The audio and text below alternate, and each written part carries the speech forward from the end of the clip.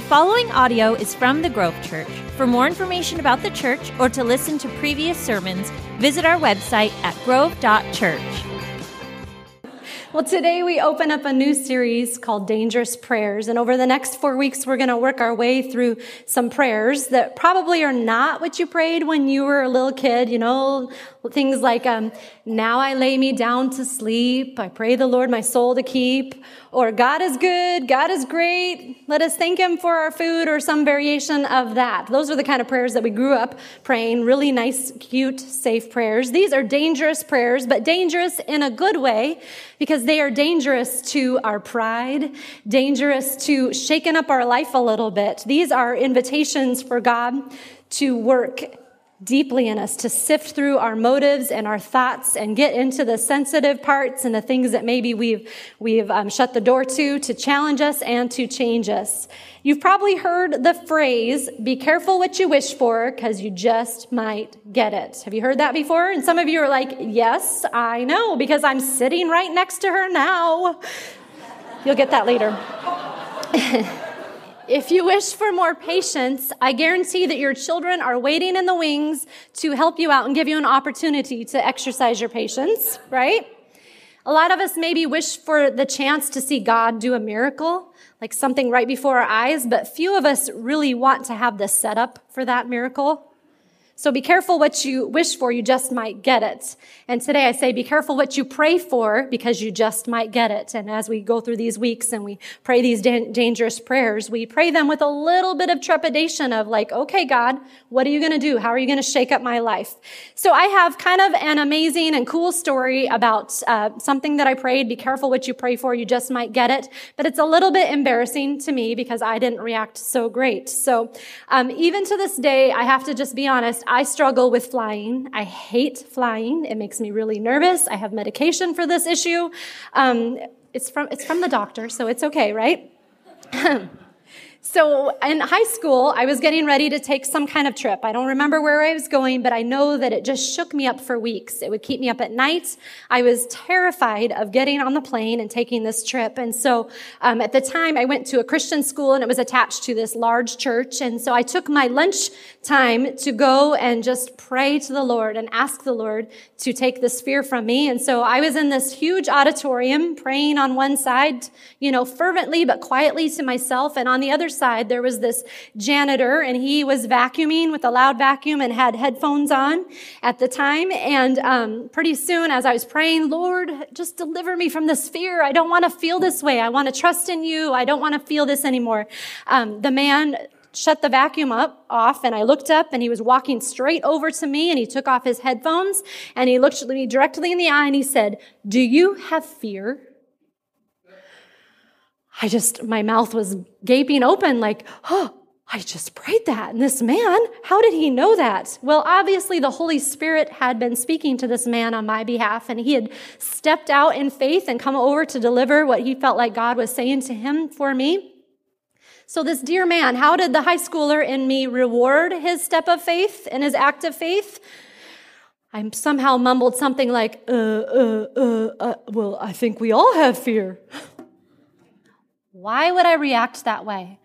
Why wouldn't I say, thank you so much. I had just been praying that. Oh my goodness, God is speaking to you. Thank you for coming over and talking to me. So I shut him down, and the poor man just said something like, well, God doesn't want you to be afraid. I had prayed. God had answered, honestly, faster and more definitively than probably has happened to me before or since. But I was too prideful to fully participate in that gracious, that miraculous answer. And I've always wondered what would have happened if I had just admitted, yes, I have fear. I was just praying for that. Thank you. What would have happened? Did God have more to say to me than just, God doesn't want you to be afraid? Did God maybe want to set me free from that fear of flying for my whole life? What would have happened if I had just admitted it? What if in that moment of my pride, I shut down the work of God through that man, that he had clearly heard from the Holy Spirit as he was over there praying and vacuuming? He had heard from God, and yet I didn't confirm that at all. What if in the future he was afraid to deliver any messages from God? What if that was his first time stepping out in faith? I'd like to think today I'd act a little bit less embarrassed, a little less prideful, and just admit to it, but I don't know, honestly, would I? So be careful what you pray for. You just might get it and not be ready for it. Or be careful what you wish for. You just might get it, and it might not come in the form you want or in the timing you want. Or you might be too prideful or too ashamed or too timid to receive it, or bitter or stingy. You fill in the blank. Be careful what you pray for. You just might get it and be too what? Better yet, instead of you filling in the blank, let's allow the Holy Spirit to fill in that blank. Amen? I don't want to miss out on what God wants to do in my life. Not today, not in this Dangerous Series prayers, not in this season of my life. I want all that he has for me. I want him to get in there and work through in a fresh way and reveal to me all the hidden thoughts and motives. And I thought last week was such a good lead-in to this series of these dangerous prayers, because trust in God is key to praying prayers. That if I'm going over the cliff, I want to know who has a hold of those ropes, that he is trustworthy, that he is skilled at dealing with those ropes. And God is. He is good and honest and trustworthy and has our best in mind. Nick asked us last week this question: how many of your prayers revolve around our safety?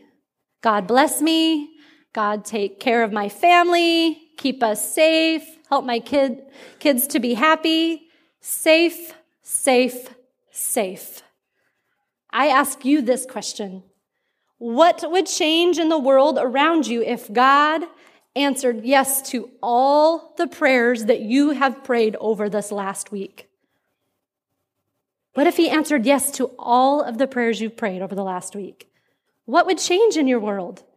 Would somebody be set free from addiction? Would our church be full of all the people in Snohomish County who want to come and know Jesus? Would your neighbors' marriages be healed and better?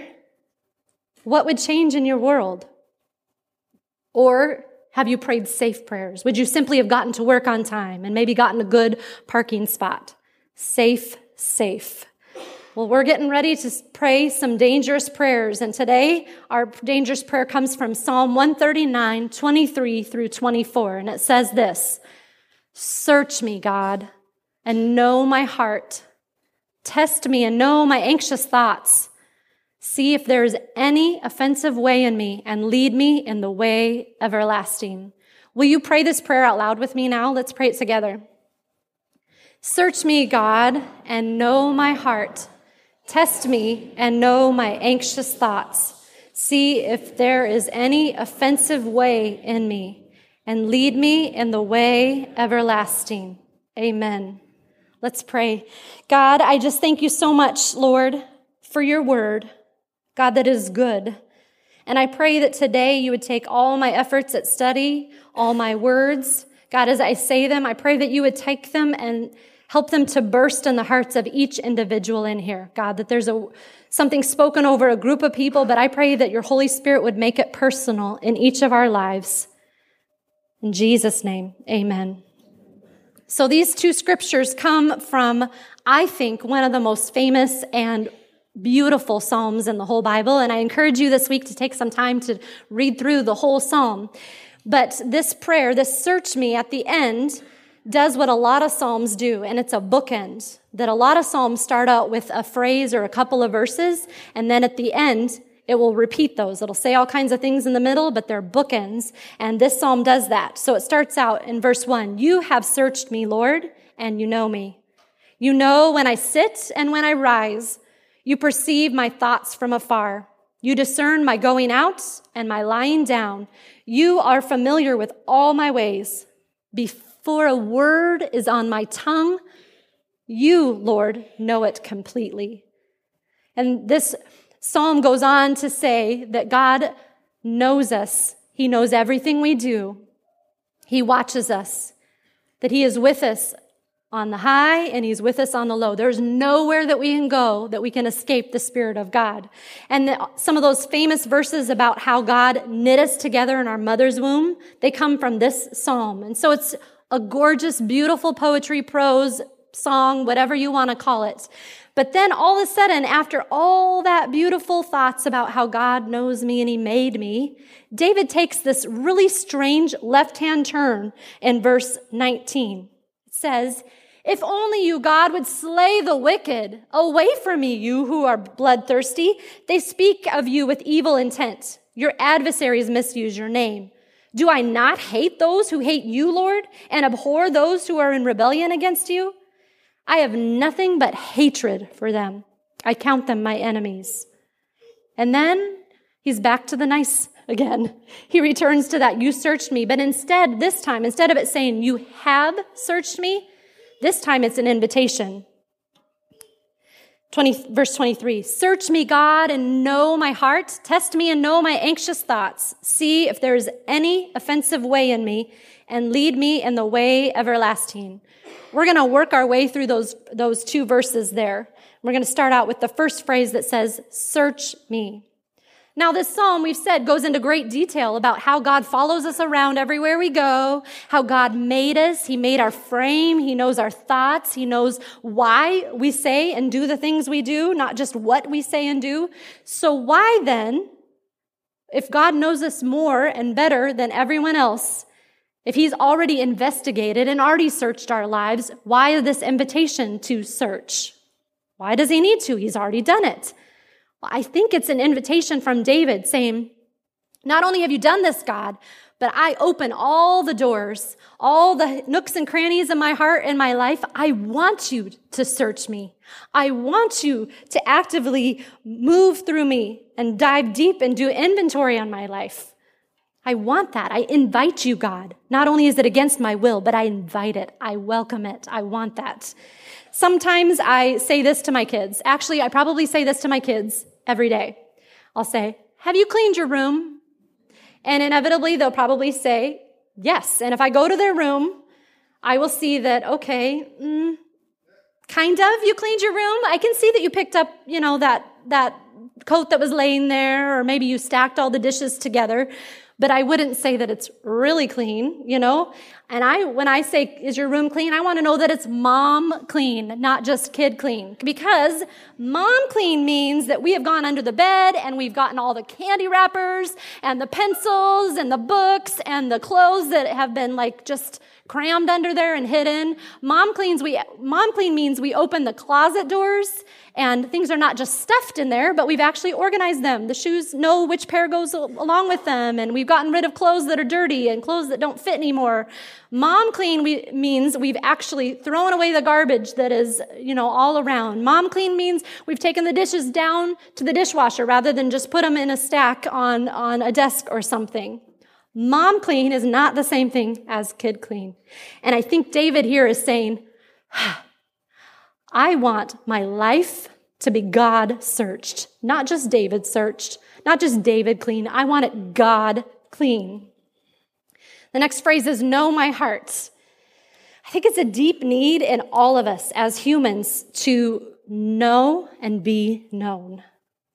That's why we take all those crazy quizzes about which Disney villain are you, and why we post what we had to eat every single day on Facebook. It's because we want to be known. It's the cry of every angsty teenager and every spouse as you're together, that you want to know them intimately and be known. And yet, as much as we need it and want it, we are also scared to death of being known. We're scared to be found out as being a fraud and not good enough or not worthy of love. We have this teeter-totter of wanting to be known and yet wanting to hide parts of ourselves. And I think that this goes back to the Garden of Eden with Adam and Eve, because they ate that fruit. Whatever that fruit was, apple, chocolate, I don't know what it was that was so alluring that they couldn't resist it, but they ate it. Do you remember what happens immediately after they eat it? Their eyes are open and they realize their own naked estate. their own nakedness. And they make themselves clothes, and then they go and hide when God calls them.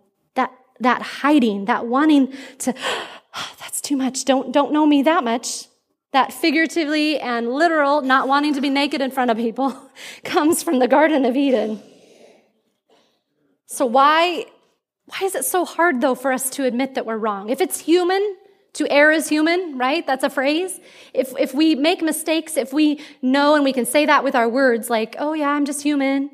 Why is it so hard when somebody confronts us with something in our lives? Why is it so hard for us to admit that we might be wrong? It's that teeter-totter of wanting to be known and yet wanting to hide too.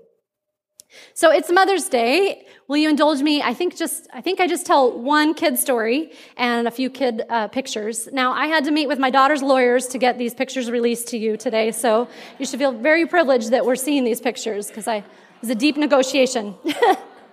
So this is Emerson. Emerson is now 15, so this is back when she was about 18 months to 2 years. Isn't she so cute? I miss my babies. Do you miss your babies? Yes, it's terrible. Okay, so that cute, sweet little girl, one night when Nick was the youth pastor here at the church, his office was up where the kids meet now and have their worship up in that wing. And so we had a youth leaders meeting, and I don't remember exactly what that cute little face was doing, but she was definitely testing her mom to see like who's in charge, because I had told her not to do something and she kept doing it, and it happened a couple of times. And so finally I pulled her out of that meeting and took her out in the hall because she had been naughty and she was testing me, and I knelt down in front of that cute little face like this. I knelt down and I said, Emerson, look at me, because she was looking down and she wouldn't look at me. And I said, Emerson, you need to look at Mama. We did this a couple of times. I need to talk to you. Nope, wouldn't look at me. So finally I grabbed her cute little chubby cheeks in my hands and I put her face right in front of my face because I wanted to look at her and talk to her about what she had done wrong. But she was too ashamed. She still wouldn't look. Do you know what that cute little critter did? As I had her cheeks in my hands, she began to bounce her eyes all around. She would not make eye contact with me. I wish I had a video of it, because inside I'm dying laughing. We've all as parents had those moments where you're like, you are so cute and so funny right now, but I cannot let you know that I think that this is cute because this is naughty. I've asked you to look at me and you are not looking at me. Well, I think that there's times where we do that with God, that God takes our chubby little faces in his hands and he says, look at me. And yet we're too ashamed. We don't want to look. We know we've done wrong. And God's just saying, look at me. I want you to know me. I want to know you. I want to look you straight in the eye. And yet we're still trying to hide. But what if we let go of our egos, we let them take a back seat, and we instead invited God to look us full in the face, look at our lives fully, and stopped averting our eyes and stopped trying to hide and said, God, know me, here I am. The next phrase is, test me and know my anxious thoughts. This is an invitation to test what we're made of. What's our metal inside of us? What makes us tick? What is going on? And not only that, it's an invitation into those anxious parts of our lives. What are we afraid of? And I don't mean like, are you afraid of snakes? Or are you afraid of spiders? I mean, what keeps you up at night? What are your anxieties? What is keeping you bound? Because that's what anxiety truly does. It stops you in your tracks. What's keeping you from being all that God saw when he made you? What's keeping you from being obedient to him? I'm going to challenge you to allow the Holy Spirit to work in you this week as you pray this prayer, and I hope that you will. When you leave, you'll be handed a card that has these verses on it, and I just want you to post it on your mirror, on your dashboard, wherever you can put it, that you will see it all this week and pray it throughout the week, every day, an invitation to God. Know me, work in my anxieties, and not just the anxieties, but reveal to me what the true root of those things are. Those fears of being rejected and fear of lack of security, fear of failure. What are the roots? Because God wants to set you free from all those things that keep you bound up and from doing and being and obeying what he wants you to. So let God show you the roots of those fears and deal with them. Let God test you and see what's going on in your life. See if there's any offensive way in me. That's the next phrase. Perhaps God wants to deal with things that you have been avoiding for decades. Those things that you have crammed under your bed and hidden and hoping nobody sees. I find it interesting, like we said, that David takes that left-hand turn, that in the midst of all that reflection about who God is and how he knows us and how he made us, why is it that David takes that left-hand turn? I kind of think, this is just my gut, I don't know, because we can't interview David and say, what were you thinking in that moment? We have to guess, but I wonder if those bloodthirsty men, those men who were getting away with wicked, if those were David's anxious thoughts, if that's what was causing David turmoil. And even in that midst of that, God, they've done wrong and I hate wrong, that David is saying all the more, God, search me, test me, know my anxious thoughts. Because David probably, amongst that difficult situation with those bloodthirsty men, he was probably most tempted and felt most justified to lash out.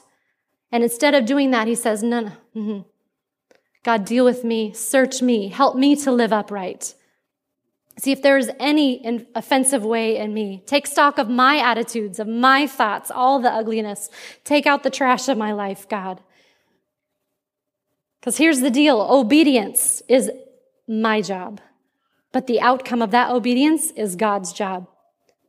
So David's saying, deal with me, not the other guy, not pointing fingers at those bloodthirsty men of you deal with them. Let God deal with them. I'm not going to go out and get my revenge. But here's the deal. You and I and that other person that maybe we don't like so much, have you thought about this? We make hundreds of decisions every single day. Conscious, unconscious decisions. We decide what we're going to wear.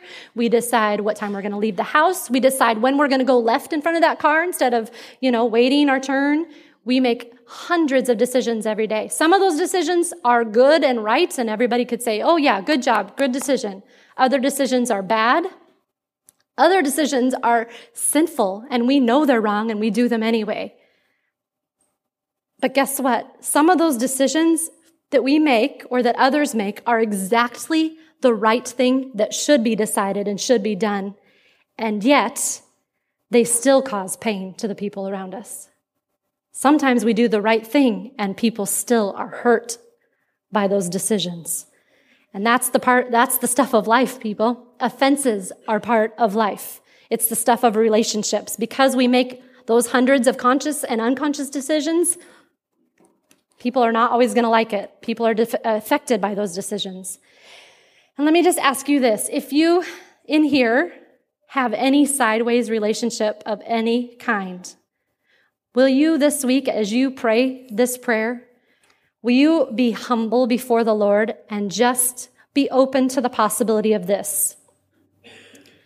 Maybe I've read this situation wrong. Maybe I don't have all the facts. Maybe I've been blinded by my emotions. And maybe when I should have offered grace and forgiveness, I have held on to that offense instead. Just be open to it. Again, we said trust in the Lord, because if he is the one searching through and sifting through and showing you something, he is a good God and you can trust in that. What do you need to do to stand right before God? In the midst of somebody else's choices affecting my life, we have to respond. God, search my heart, work in me, look through my thoughts, and help me do the right thing.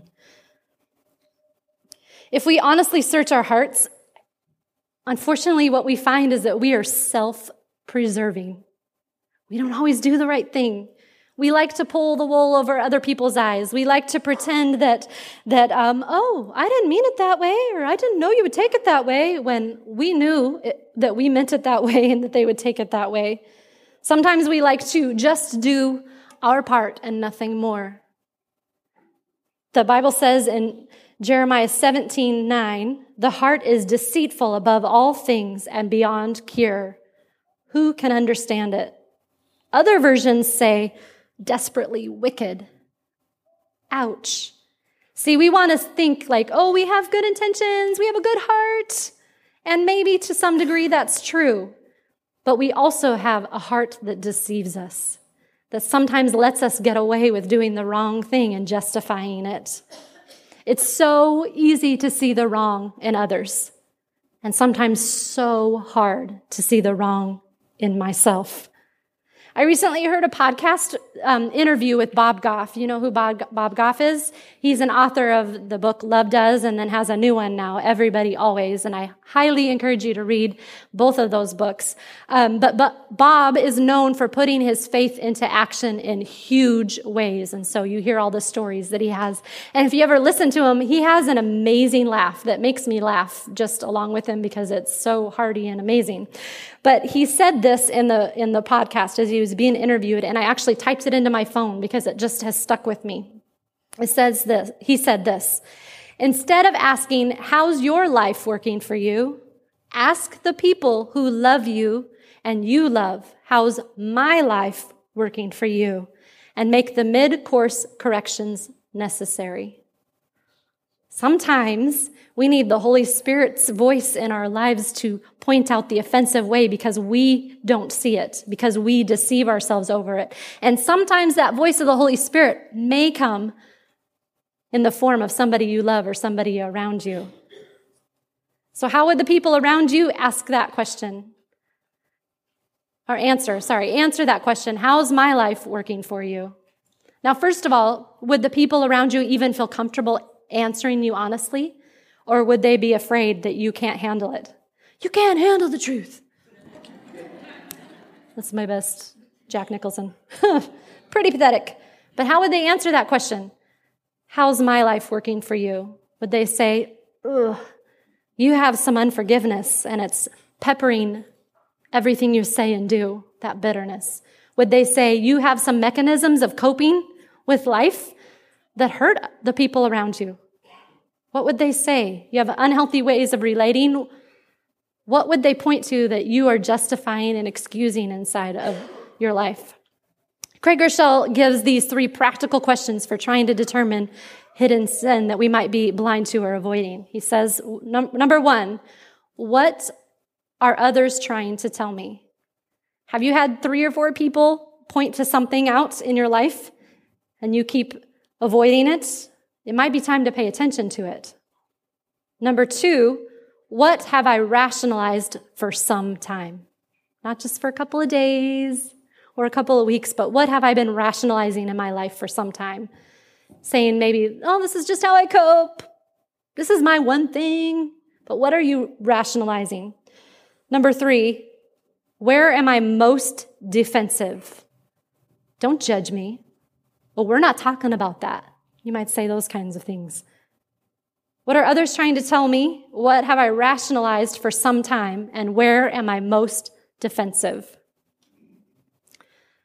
The last phrase is, lead me in the way everlasting.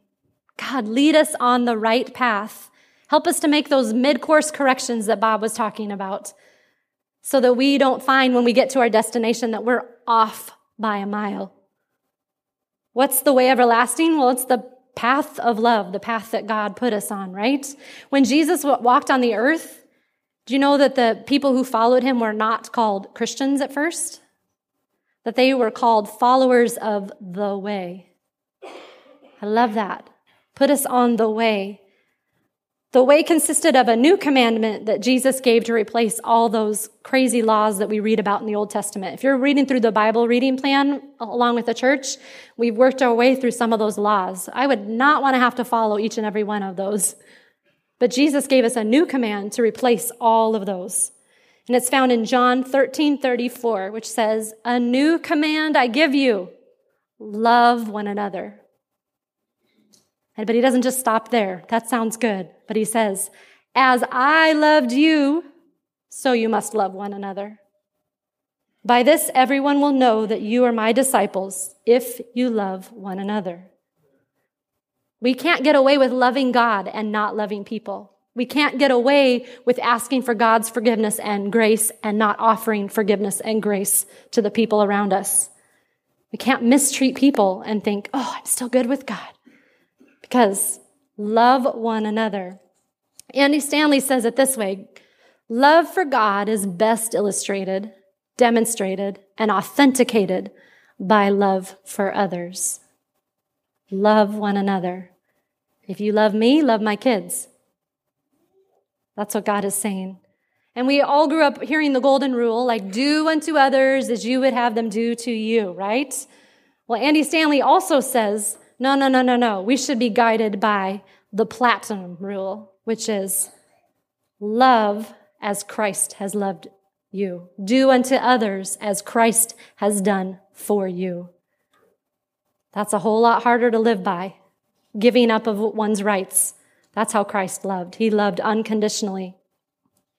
And life is so short. It's too short not to open up all the bags in the closets and under the bed to God, allowing him to sift through our thoughts and intentions and to let the Holy Spirit do the searching, that we want to be God clean, God searched. So I ask you to pray this dangerous prayer every single week so you can become all that he wants you to become. Are you brave enough? Can you be humble enough to accept what he shows you? Because you don't want to be careful what you pray for. You just might not get it, right? We want to get what God has for us. And whatever Christ shows us, I know, whatever Christ shows you will point you directly to him, to your need for Christ. That God wants to get down and look you full in the face and grab your chubby cheeks by his hands and say, look at me. I want you to know me. Look at me. I want to know you. I want relationship with you. Search me, God, and know my heart. Test me and know my anxious thoughts. See if there is any offensive way in me and lead me in the way everlasting. Will you bow your heads and pray with me? God, today we invite you to search us. God, we invite you to know us and test us. We invite you to speak into our lives and point out the offensive way inside of us. God, because we want more of you and less of ourselves, God. Would you lead us on the path of righteousness, the path of love, the way everlasting? If you will just, for a moment, this might be uncomfortable for you, but if you will commit to praying this prayer every day this week, will you raise your hand now? Just in commitment. Sometimes it's good for us to get rid of that pride and raise our hands and have a physical response to what God is saying inside of our hearts. God, we do commit to praying this, God, because we want you. We want to know you. We want you to know us. God, lead us in your way. In Jesus' name, amen. Thank you for listening to the Grove Church podcast. If you want to keep up to date with us, like us on Facebook or sign up for our e-newsletter at grove.church.